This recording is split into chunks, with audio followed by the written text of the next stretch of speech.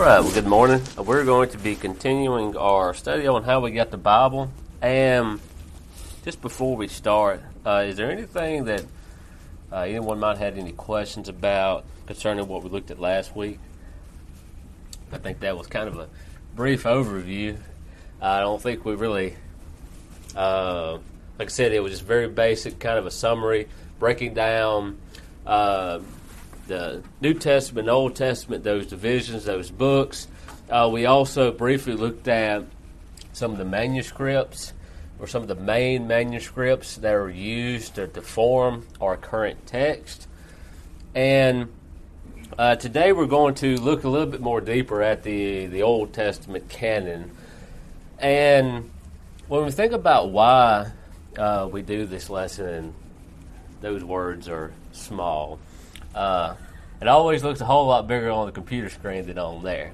And so, at least for me, and the way I think through, why we even study a topic such as this, is that, at the very beginning, we think about the question, did men write inspired Scripture?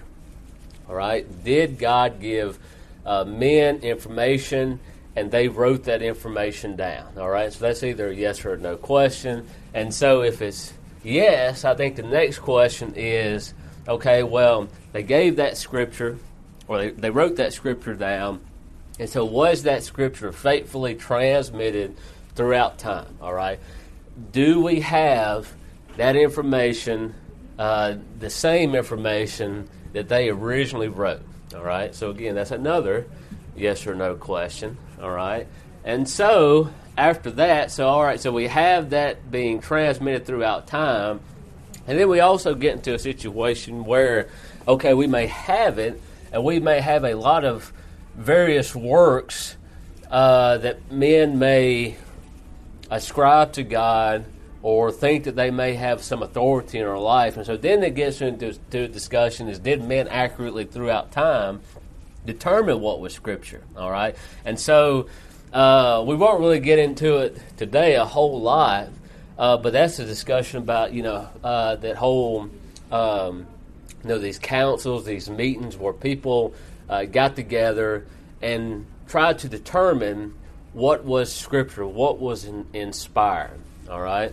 And so, really, at least for our lesson, is the whole question about inspiration is an entirely different question that we are not going to study, but at least these last 2 points we want to get at, all right?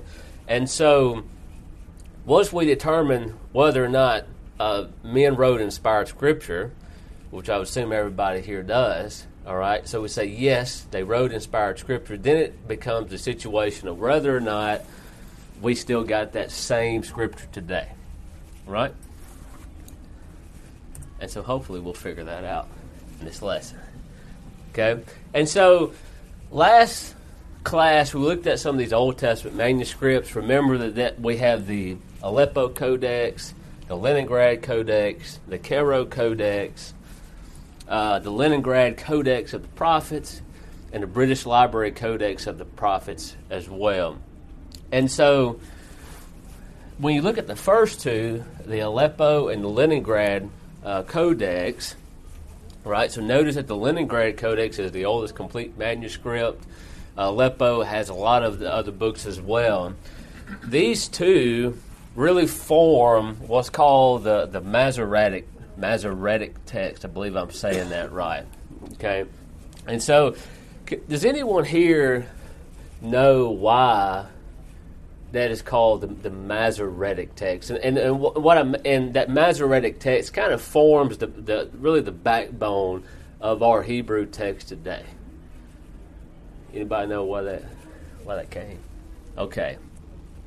So, the reason we have that term, it goes back to the Masoretes, which that word comes from a Hebrew word is called like mashura, something along that lines, that is defined as tradition.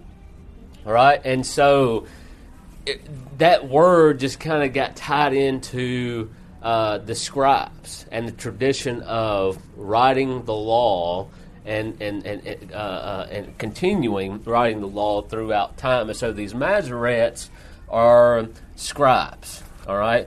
And we look in the Old Testament, and from a really early time, the Jews have set up basically a system for scribes, all right, to continue writing copies of the law. We see that in 1 Chronicles chapter 2 and verses 55, that it says, "In the families of the scribes who dwelt at Jabez were the Tirathites, Shimeathites, and the Succothites." And so we have all these individuals, and they were scribes, all right? And so I forgot to bring the book by Neil Lightfoot, and I had a reference here. But in the Talmud, which is basically Jewish civil law, it lays out very thoroughly how these scribes would go about copying the text. I mean, a lot of it was kind of similar to a priest cleansing himself, and there was a lot of preparation work for the scribes themselves before they write. But they had restrictions on like the ink. They couldn't write it in rainbow colors, so on and so forth. They would also have regulations as far as like spacing in between letters and words as well. And it was very interesting, but it's very rigid regulations that they had in regards to writing these texts. And so which takes us to the Masoretes, and there's really two main families or groups of individuals that are very important for us today. And so they go back to around 500 AD, but we have this Ben Asher family of Tiberius, and then we have the Masoretes of Tiberius. The Ben Asher family, I can't remember if it was both of those codexes, but at least one of those codexes, either the Aleppo or the Leningrad, that's who's responsible for this. It goes back to these groups of individuals. All right? And so we had scribing throughout time, and then, after 70 AD, after the destruction, all that good stuff, you still have these individuals that spend vast amount of time solely for the purpose of keeping copies of this law. Right? And so another thing to point out with this text, and we kind of briefly touched on how closely the Hebrews and even those that translated the Hebrew into Greek, how closely they would pay attention to the actual original text. They try to get as close to the original text, even as far as the letters and even the size and shape of the letters as well. And so one thing, and I don't believe I mentioned this in the last class, is Hebrew, at least the original Hebrew, did not have vowels, all right? It was just consonants. And so throughout time, we have our vowels that are created. And so they would have the original text, and so they would write the original text exactly how it was given, but they would insert these vowel points above and below lines of text, all right? And so if you harken back to what we talked about last class, that at times if there were some errors in, or what the scribes would perceive as errors, they would put a dot above a word or a letter and say, okay, well, I think this might be misspelled, but they did not even change the text. They kept the misspelled word. This is the same thing that's kind of going on with these vowel points, is it would help the grammar, all right? And I can't comprehend trying to speak without vowels. That would just get, it'd be hard for us to communicate. But these vowel points that were developed, they were inserted so that, at least myself or others can better read or understand that Hebrew. But again, it was not inserted into the actual text. It was either above or below. They strive to keep the integrity of the actual original text, which I just find to be very, very interesting.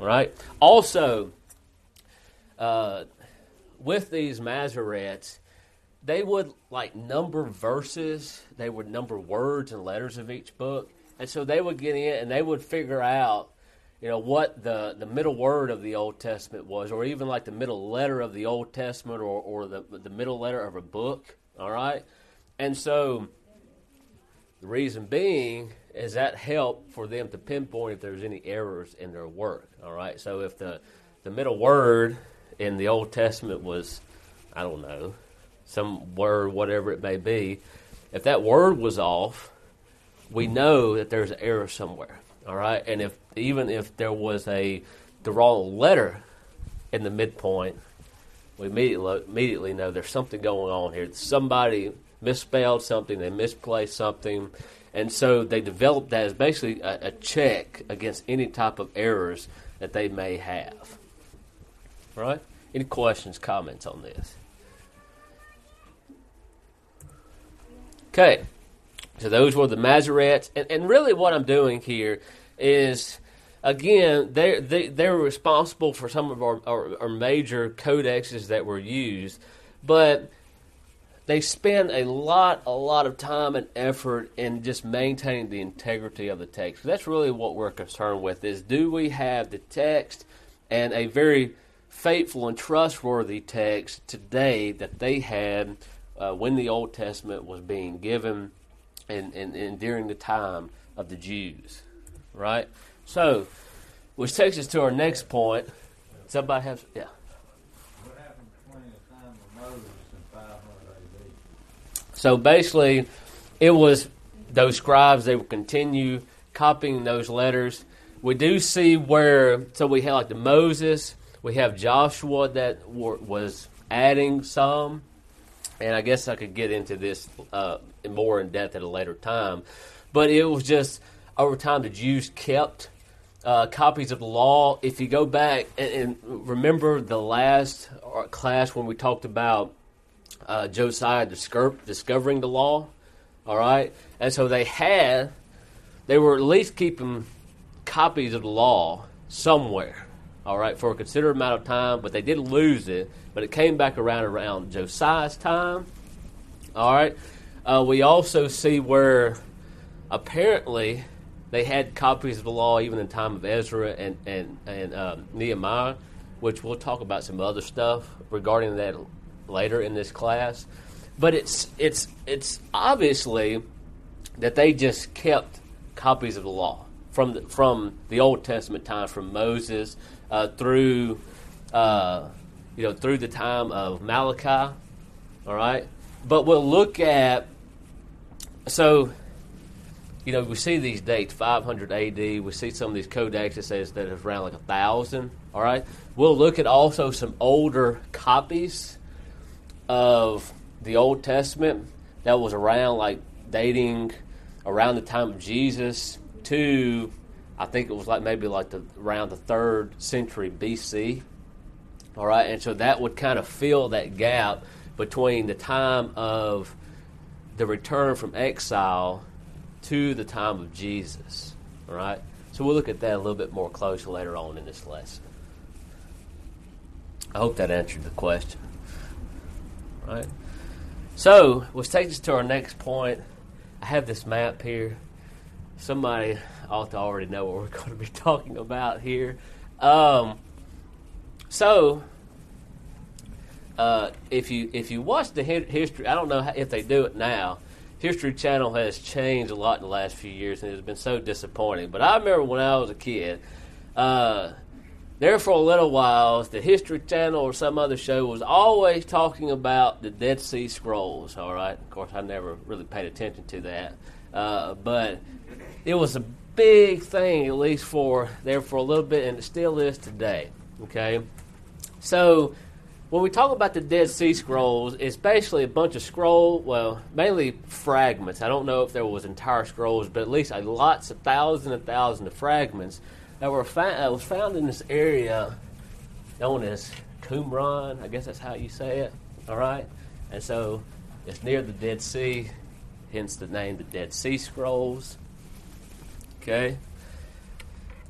And so these scrolls a lot of scrolls. The original set of scrolls was discovered around 1948. Some kid he lost a goat, and he goes searching for this goat, and he goes into this cave, and he finds basically all of these scrolls, or fragments of scrolls, and he doesn't know where they are. He doesn't know what they are, and eventually it eventually gets sold to people that knew who knew what they were dealing with there. All right, and so again, it just happened to be found. Okay, and so his grandson has a shop in Dahlia, Bethlehem. Really, the guy who found it. Okay, I bet he knows what the guy found. So yeah, that's interesting. All right, and so again, it was discovered in 1948. Originally, it was parts of Isaiah, and there was other works that were not even scripture. Like there was, I believe it was like Jewish marriage and divorce records, and then there was like other, works that were not part of the scripture as well.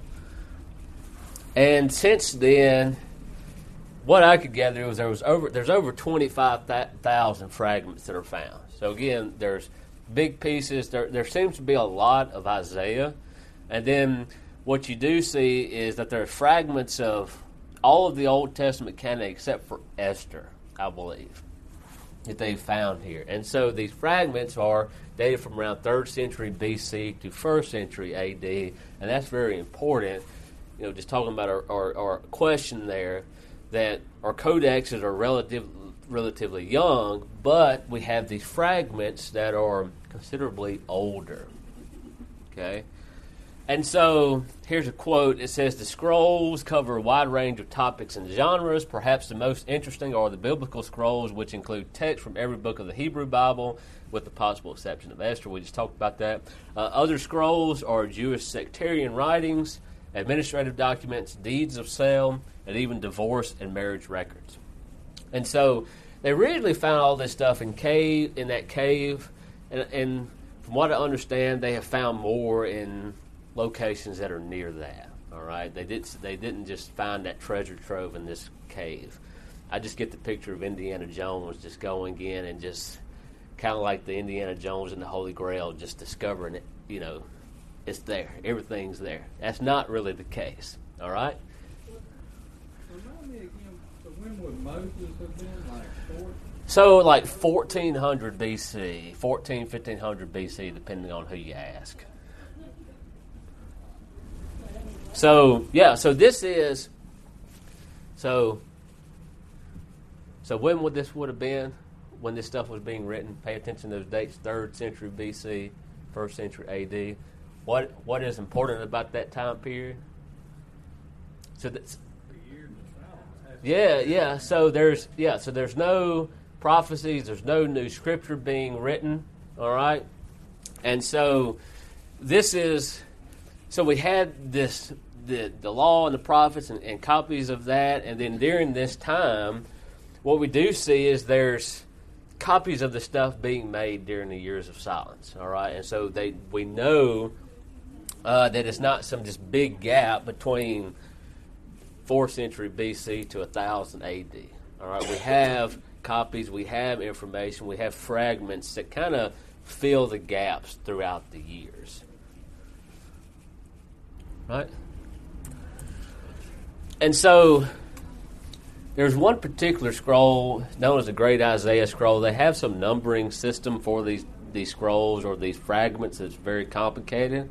All right, but the Great Isaiah Scroll, it reads virtually the same as the Masoretic text. And again, that's basically our accepted Hebrew text today. All right, and so this was dated around 100 BC.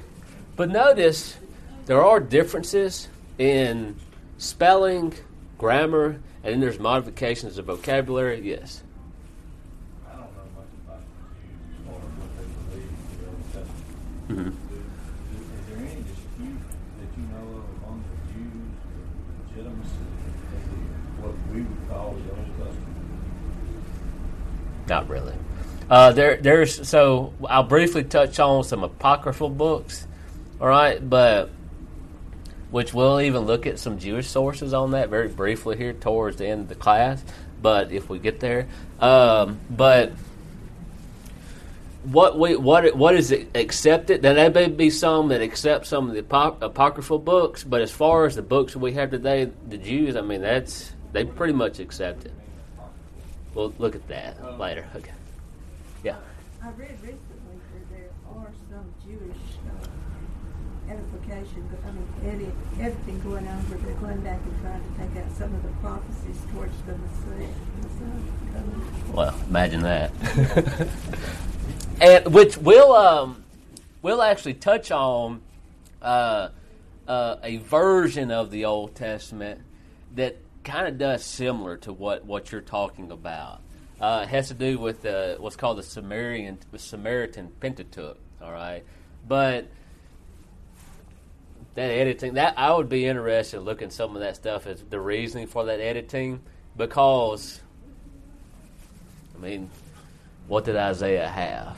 All right, and so that came throughout time. That there's no changes in the text. There's not stuff that's absent. Okay, throughout time, the only changes that we see is spelling. Again, some modifications of vocabulary, and remember, languages change throughout time. So, yeah. The stuff found in that period means kind of going back to what Juan just said. Suppose the legitimacy of the prophecies concerning Jesus, and there wasn't any editing that happened in 1500 Yeah. AD. Yeah. You know what I mean? Like Right. it added those in. Yeah. You see what I'm saying? Yeah, and so that kind of goes back to the very first slide that asked, did men write inspired Scripture? All right, so there's not really a basis of argument to say, okay, well, Isaiah was manipulated throughout time, because we see where it stays fairly consistent. The question of, I guess, would get back to is, maybe there's some conspiracy that somebody changed it, when Isaiah wrote it, or Isaiah was not even inspired when he wrote it. I think that's the conclusion that you would have to get to. Okay? And we'll talk about some of these differences in the Great Isaiah Scroll in the next slide. All right, there's one. So we have one. There's one manuscript in Exodus which is written in Paleo Hebrew, which is an old style Hebrew. There wasn't much that I could find about that, but I just find it interesting. Like, you see even differences in the languages and even changes in the Hebrew throughout time. Remember, what we talked about is probably the very original Hebrew was probably more of a hieroglyphic or more of a cuneiform type of language, very, very early. And then, when we think about maybe Hebrews, during the time of Moses, that it might have been more of a very early form of a alphabet being used. But this would have been a very early form of the Hebrew language there. Here, according to Lightfoot, it says he talks about manuscripts of the First and Second Samuel. That these manuscripts, sometimes they offer better readings than those of the Masoretic text, and so that will, I can't remember for sure, but there are different translations of the Hebrew. So we have like the Septuagint. We have the Latin Vulgate as well. But there, you see those a little bit of differences in translations, like a New King James versus New American Standard. There's differences in the translations, but they all harken back to the original text.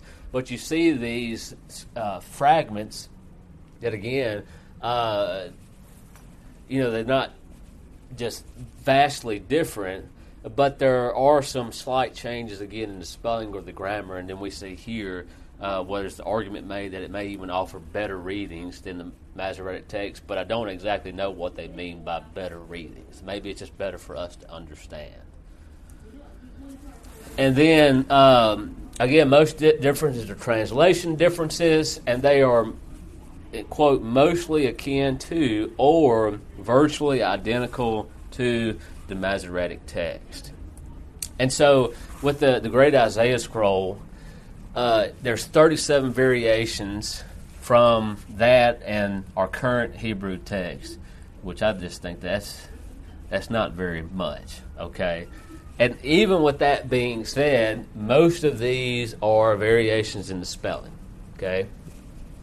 And so we have three that affect the translations but are not significant. Those three are here. And so there's a phrase that they were calling, all right, that is used in the scroll instead of our current text, which would read one call to another. Okay, so they were calling versus one call to another that has holy, holy instead of holy, holy, holy. Okay, and then another one that is sins plural for sin singular. All right, and so again, these are, I don't know about y'all. Y'all might think that's major, but that's very, very minor. Differences between what we have now and that Isaiah scroll.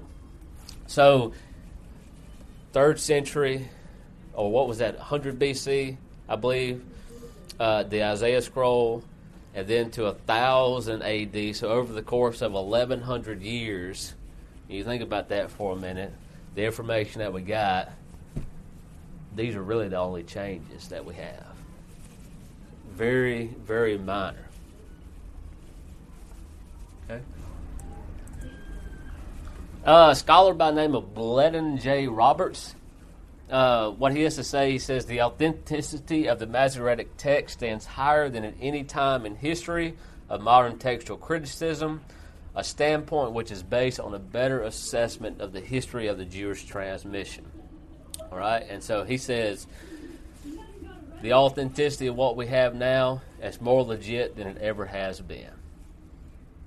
And then another guy named J. Weingreen, he says it should therefore be stated explicitly that when we survey the Hebrew Bible as a whole, the incidence of copyist errors is statistically very few indeed, even allowing for the intrusion of occasional errors in the received Hebrew text.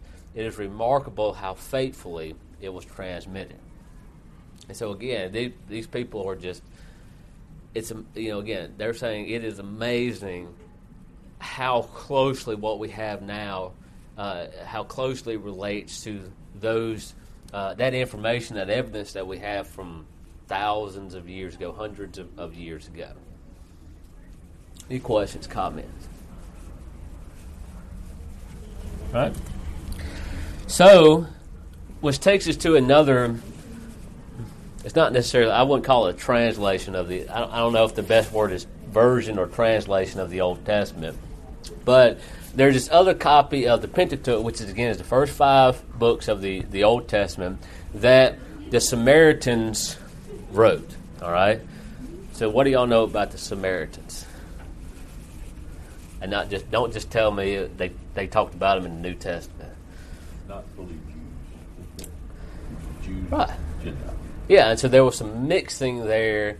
Jew, there, I guess you say half Jew, half Gentile, whatever. But they separated themselves from the Jews, or I don't know if maybe the Jews separated themselves from the Samaritans. Might be the better way to say that.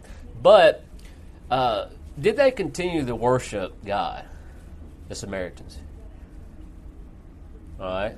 That instance with Jesus and the woman at the well, the questions she asked seem to indicate they did. Yeah. Yes, they did. They actually built an altar on Mount Gerizim, okay, which will be important for what we look at here, okay? So they continued to worship God. They didn't just dispel the Jewish religion, but they did build their own altar, I guess, wherever they chose on Mount Gerizim. And so it is a version of the Pentateuch. It's dated back to around 400 BC. Okay, and so this one has 6,000 variations for the Masoretic text, which just looking at that again, that's like, whoa, that's a lot. But the majority of these are with spelling and grammar. Okay,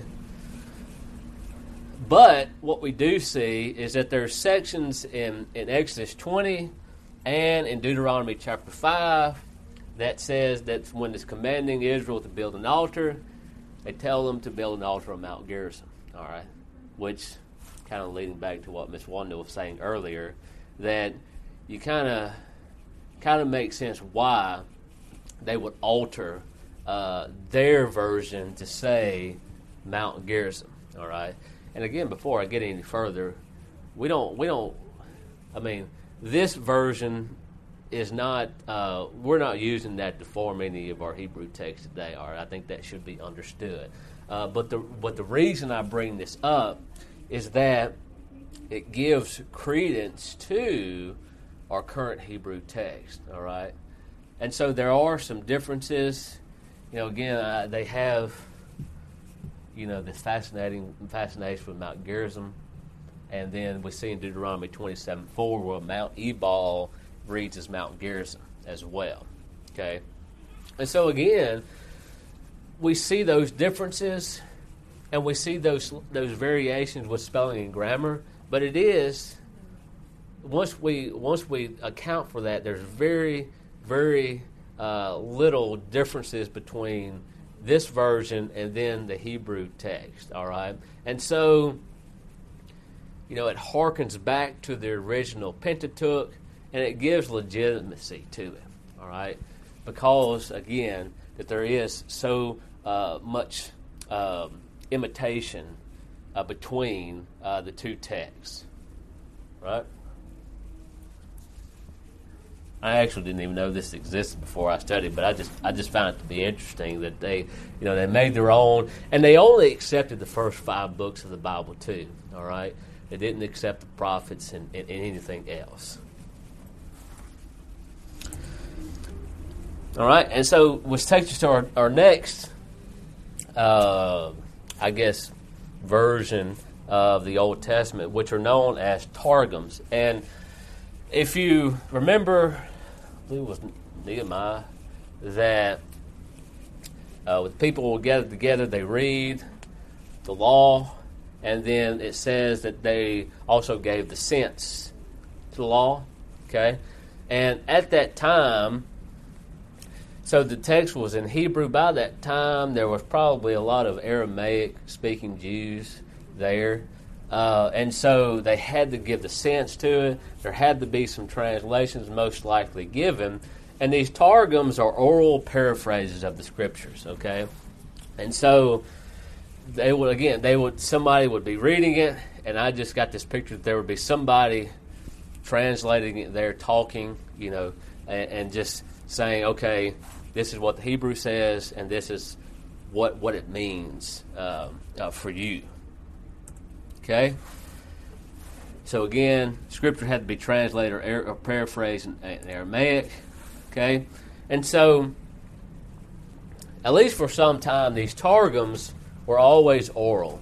And so in a synagogue, if they were gathered together to read the text, all right, you always had someone reading from the actual scrolls, reading from the actual text, but then you had somebody else, or I assume somebody else, given that oral paraphrase, which is known as a Targum there.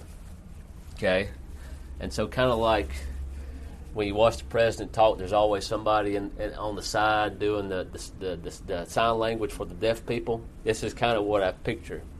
This kind of going on, all right? And so, again, it's always oral, but eventually these Targums were, or at least some of them were written down. And so you have this Targum Onkelos and Targum Jonathan, which is dated around the 5th century, all right? And so we have the Dead Sea Scrolls going back from about the 3rd century B.C., we had that Samaritan Pentateuch was around 400 B.C., okay? And then we had these Targums, which are, again, dated around, that would be the 5th century, all right? So around 4 to 500 A.D., okay? Reason this is important and should be looked at is that those Targums that we have that are written, they still are very close to the Hebrew text, all right? And so remember that they are oral paraphrases, so we would assume that there would be some slight differences. I think about some of our Bible translations. Some are more literal, some are more of a paraphrase, all right? And so you would expect some differences, but these are very slight differences here. there's several references to God that are paraphrased.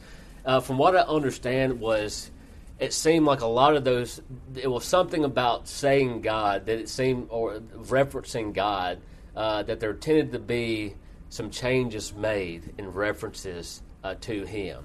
In Genesis 3 and verse 8, so I believe in our Bibles it would say that basically they heard the Lord God, or the sound of the God walking in the garden.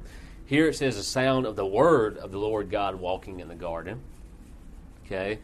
In Exodus 3, in verse 1, this was in reference to Mount Sinai. It talks about, I believe it says like the mountain of God or the mountain of the Lord. And rather than saying that, it says the mountain upon which the glory was revealed. Which, to me, that's kind of like, well, that's true. All right? It doesn't just vastly change the meaning of that text.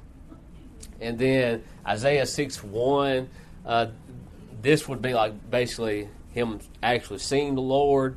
And here it says, I saw the glory of the Lord. Right? Which I think that might even be a better rendering of Isaiah 6:1 personally.